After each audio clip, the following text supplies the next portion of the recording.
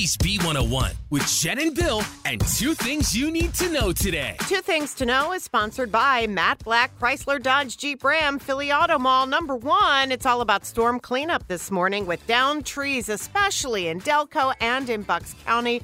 Wires are down as well from the high winds, thunder, lightning, rain. It went on all night, so still we have very wet roads this morning. Slow down on your drive in because there is flooding, there's ponding. It's very easy to hydroplane. And unfortunately, we're not quite done either because this afternoon we do have the chance of more showers and more storms. Lovely. Number two, a big drug bust in Philly. 175 people arrested.